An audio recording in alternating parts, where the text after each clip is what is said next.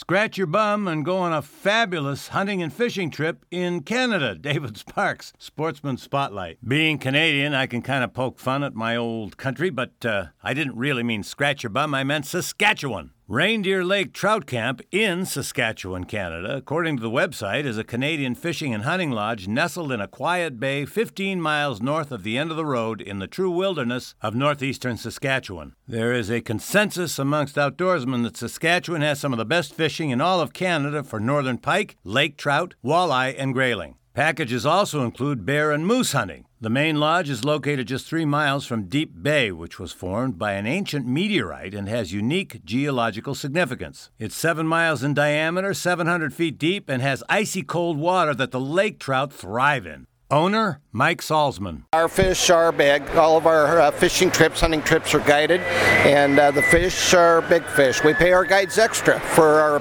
clients to catch big fish, and they are pretty aggressive about making sure that you catch big fish.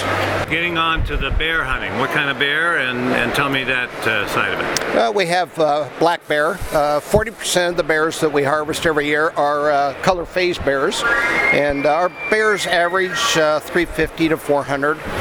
We last year had 3 bears that were over 7 foot, so they were bigger bears. David Sparks, Sportsman Spotlight.